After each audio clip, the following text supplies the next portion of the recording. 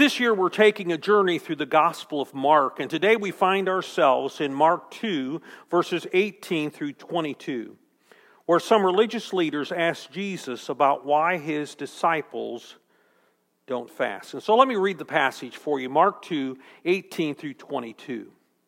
Now John's disciples and the Pharisees were fasting. Some people came and asked Jesus, "How is it that John's disciples and the disciples of the Pharisees are fasting, but yours are not?" Jesus answered, "How can the guest of the bridegroom fast while he is with them? They cannot, so long as they have him with them. But the time will come when the bridegroom will be taken from them, and on that day they will fast. No one sews a patch of unshrunk cloth on an old garment. If he does, the new piece will pull away from the old, making the tear worse. And no one pours new wine into old wineskins. If he does, the wine will burst the skins, and both the wine and the wineskins will be ruined. No, he pours new wine into new wineskins." Let's bow for prayer. Dear Father, I thank you so very much for this opportunity to share your word. And God, I pray that our hearts and minds will be open to the truth of your word today. God, we thank you so very much for your Son. We thank you so very much for his example and for the lessons that he taught. And God, I pray today that he will teach us, and we will learn, and we will live out what we learn. We pray this all in the name of your Son, our Savior, Jesus. Amen. My wife, Christy, grew up on a farm outside of Hamilton, Illinois. She can remember having a crank phone when she grew up. She thinks that her home phone number was 3 longs and a short. I wonder how many of you who may be listening today had crank phones growing up. And how many of you remember having a party line? I mean, that was always kind of strange. Well, phones have come a far way from that. I still remember our daughter Sarah telling us that one time when their family was in a motel on a trip, our grandkids, Bodie and Keeley, saw an old dial phone in the room and wondered what that was. I mean, all their family had was cell phones. Phones have changed a lot from crank phones to cell phones, which are not just phones. I mean, they're a camera, a notepad, a calendar, a calculator, a web browser, a text message sender, a voice recorder, an alarm clock, a game center, and so much more. I mean, you talk about changing drastically. Phones have changed drastically, haven't they? And Jesus in his ministry was bringing a drastic change to Israel. A drastic change in how people would worship God. For more than 1,600 years, the Israelite people had followed the law of Moses with all of its commands and its customs. But then Jesus comes along and he starts doing something new. Already in the Gospel of Mark, I mean, he is teaching with authority, healing illnesses, casting out demons, cleansing lepers, forgiving sin, associating with tax collectors and sinners. I mean, you talk about shaking things up spiritually. Jesus was shaking things up spiritually. He was doing some things that no one else had ever done. Jesus was also not doing some things that every religious teacher was expected to do, like expecting his disciples to fast. Jesus was simply doing something new. And that really bothered the religious leaders. It's as if they didn't fit into mold, as if he didn't fit into the mold of what they thought a religious teacher should do or be. And so Jesus tries to explain it to them. Mark 2, verses 21 and 22. No one sews a patch of unshrunk cloth on an old garment. If he does, the new piece will pull away from the old, making the tear worse. And no one pours new wine into old wineskins. If he does, the wine will burst the skins, and both the wine and the wineskins will be ruined. No, he pours new wine into new wineskins. Everyone who heard those parables there, those illustrations, would have understood them. I mean, you take an old garment and you want to patch a hole in it. You don't take a new piece of unshrunk material for that patch. And if you do, the patch will shrink and make a bigger hole. And the same thing is true with wine and wineskins. You don't put new wine into old, rigid wineskins. And if you do, the new wine will expand as it ferments and burst the old wineskin. Both wine and the wineskins will be ruined. You put new wine into new wineskins. Jesus came to begin something new. He didn't come just to patch up something old.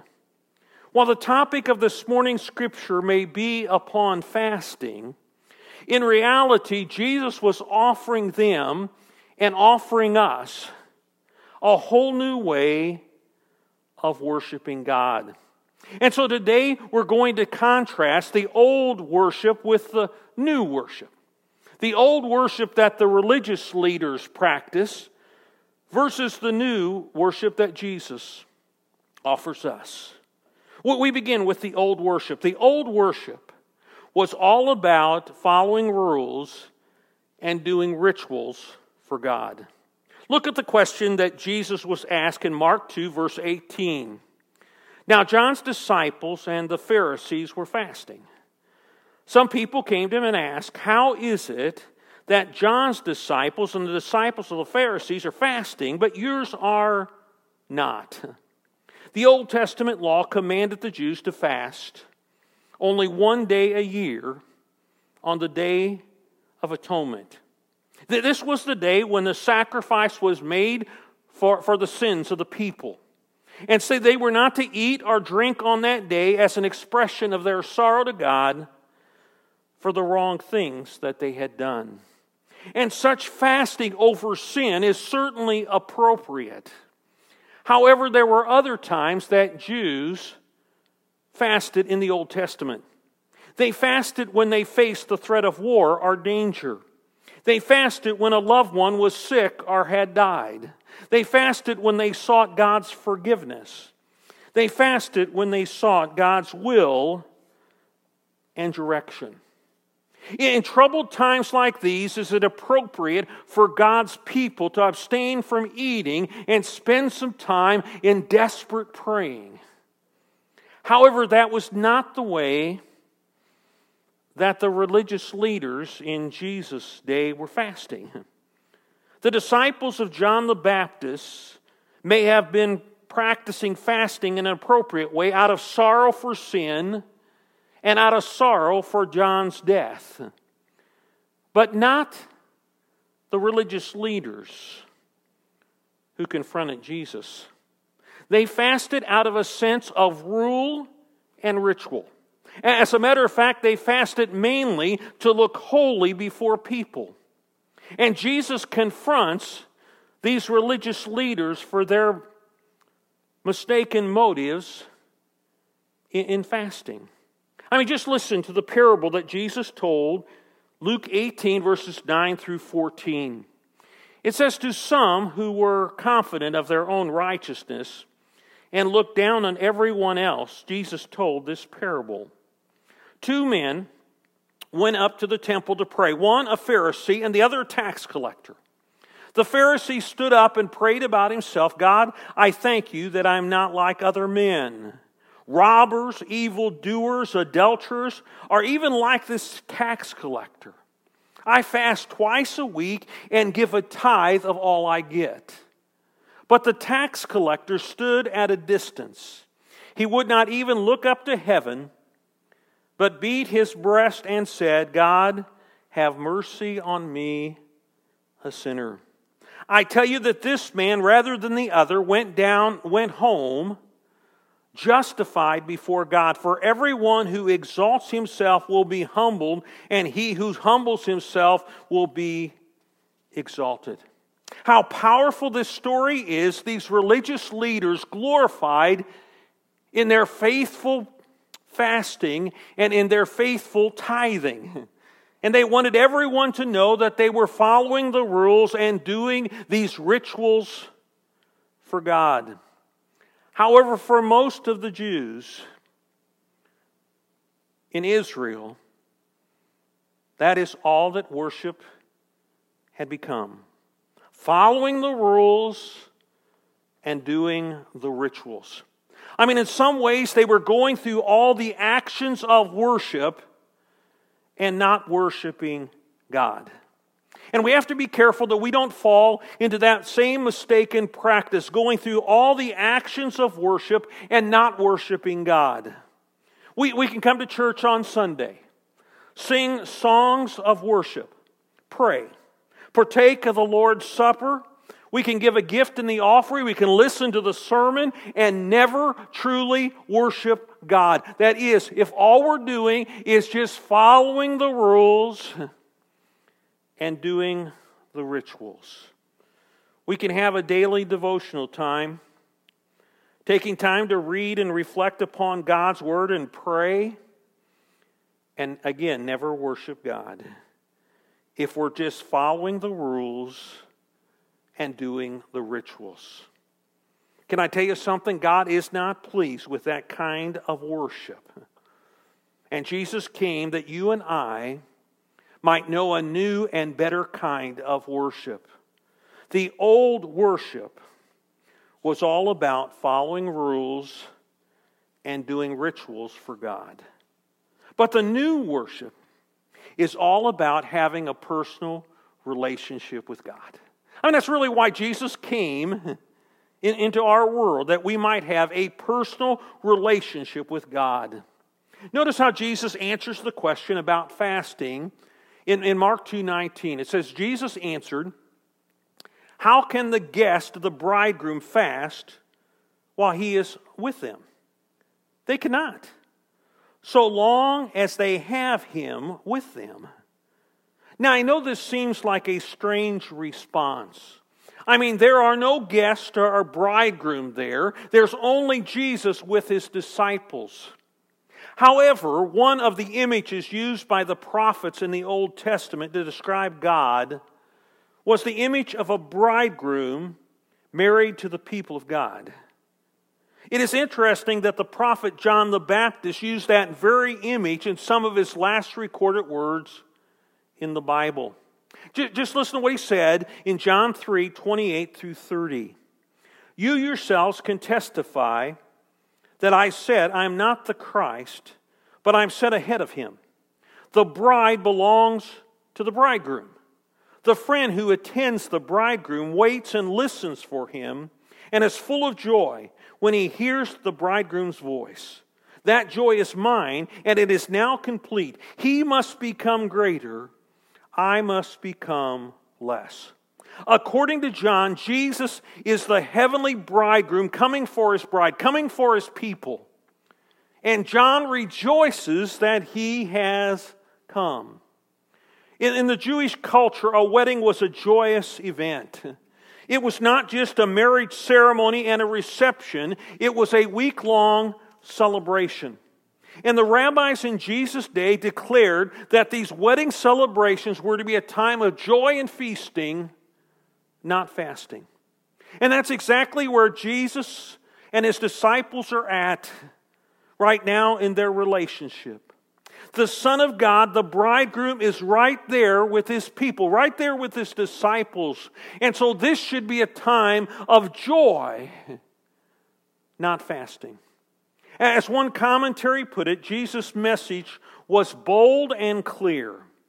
I am not the Pharisees or John the Baptist. I am the Messiah, the bridegroom to the people of God. Wherever I am, it is appropriate to have joy we associate with weddings. That's why Jesus said that his disciples did not fast. It was a time of joy. He was with his disciples. He was with his people. But notice what he says next in Mark 2:12.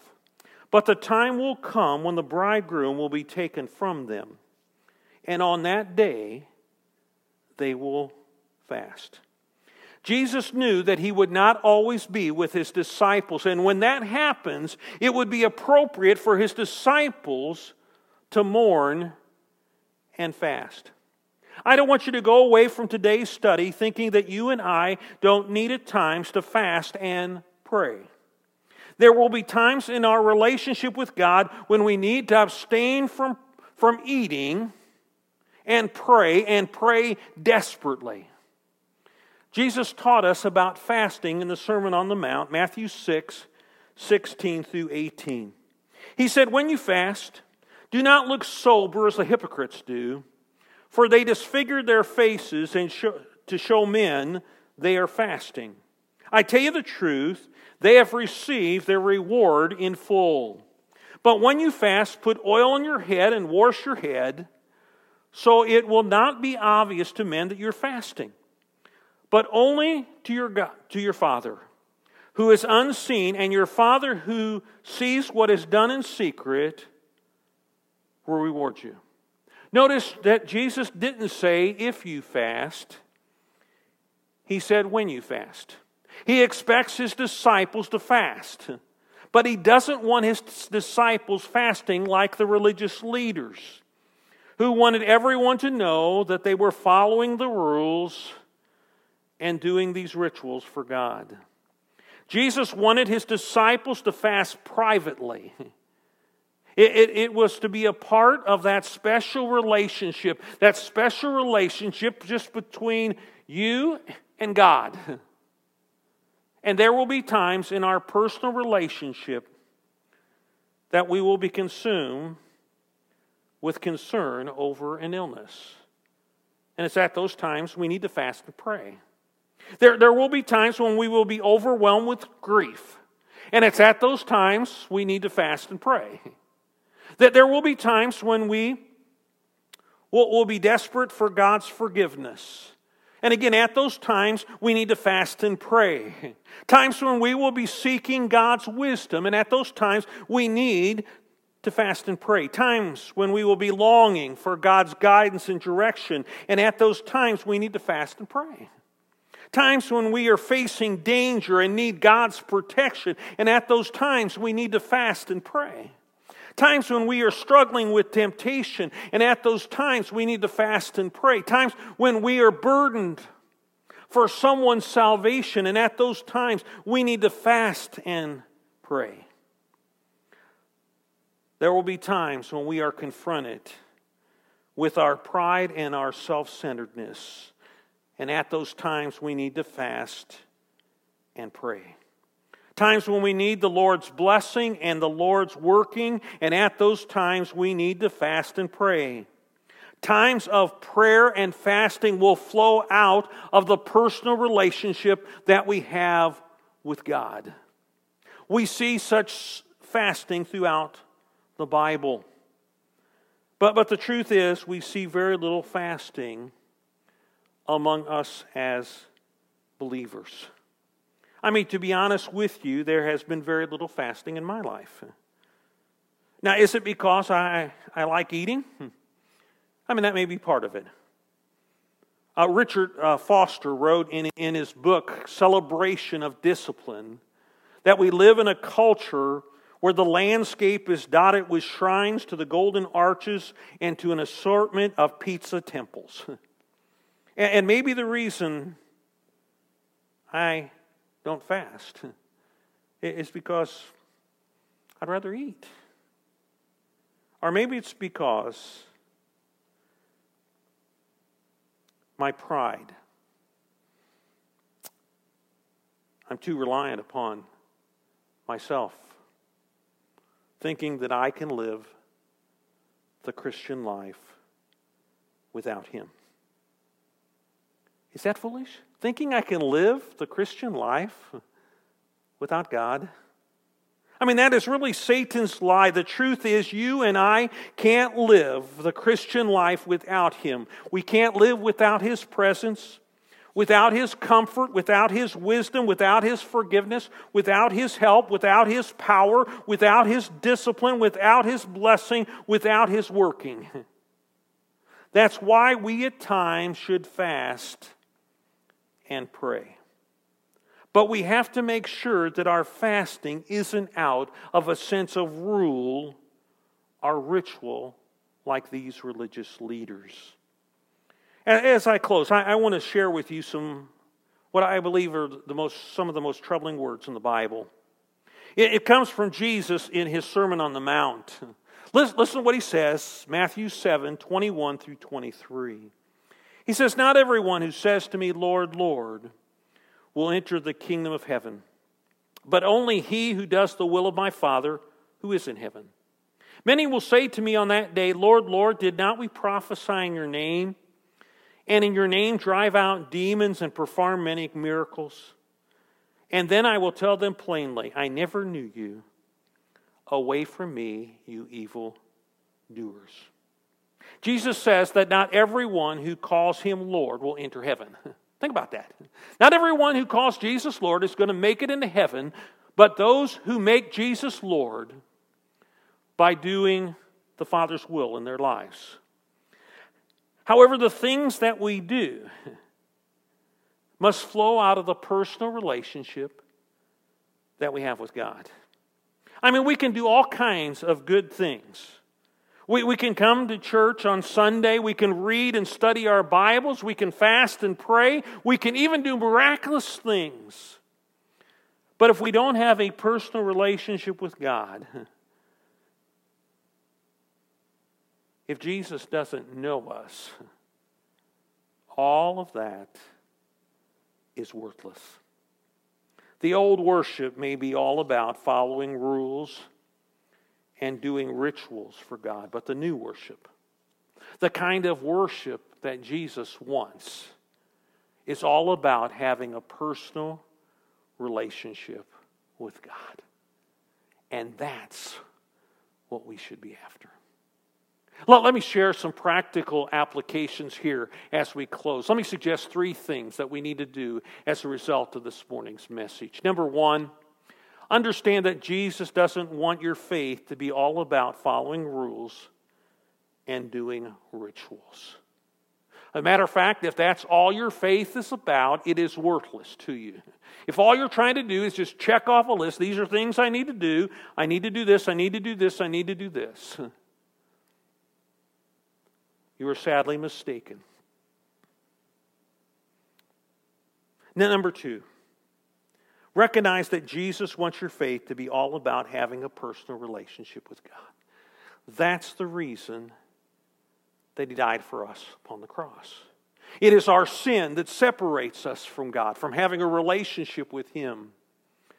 And yet Jesus took care of that sin by dying for us on the cross. And as we put our faith in Jesus, our sin that separates us from Him is forgiven. It's gone. And we can have a personal relationship with the God of the universe. And that's what true faith is all about. That personal relationship. That's what true worship is all about. And so be sure, number 3, be sure that what you do as a disciple of Jesus flows out of a personal relationship with God. Again, there are going to be times in your relationship with Him that you will be full of joy because everything is all right in your life. And during those times, like a wedding celebration, there's no need for fasting. But there will be times, and there are times in each of our lives when we desperately need God in our lives. And in those times, times that we need God to work, times when we need God to help, people, we need to fast. And we need to pray. Not out of rule or ritual, but out of a personal relationship with God. Let me pray for you. Dear Father, again, I thank You for this opportunity to look at Your Word. And God, I pray for each individual that's listening here. And I pray for those who already have a personal relationship with Jesus. And God, I pray that you again will just work in our lives in a way that will bring glory to your name. God, we thank you for the privilege that we have of knowing you in a personal way. And God, I pray you're working in our lives. And God, just help us at times to celebrate your presence and at other times to express in fasting and prayer our desperate need for you and your working. God, I pray also for those who don't have a personal relationship with you. Now, they may be coming to church, but they don't know you. And their religious practice is more out of a sense of following rules and doing rituals. But there's more to the Christian life than that. God wants a relationship with us, and I pray that you will work in people's lives who are listening today in a way that they'll find that personal relationship with you. God, again, I thank you so very much for your Son. I thank you so much for the worship, the new worship that he planned. Not about ritual and rules, but about having a personal relationship with you. I pray all this in the name of your Son, Jesus. Amen. I want to thank all of you for listening today. It's a privilege to just have the opportunity to share.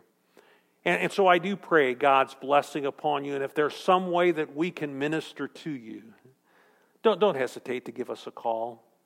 Our church phone number, real simple, 217-379-4443. Or you can contact us through our website, paxtonchurchofchrist.org. We've got a contact page there, and you can contact us.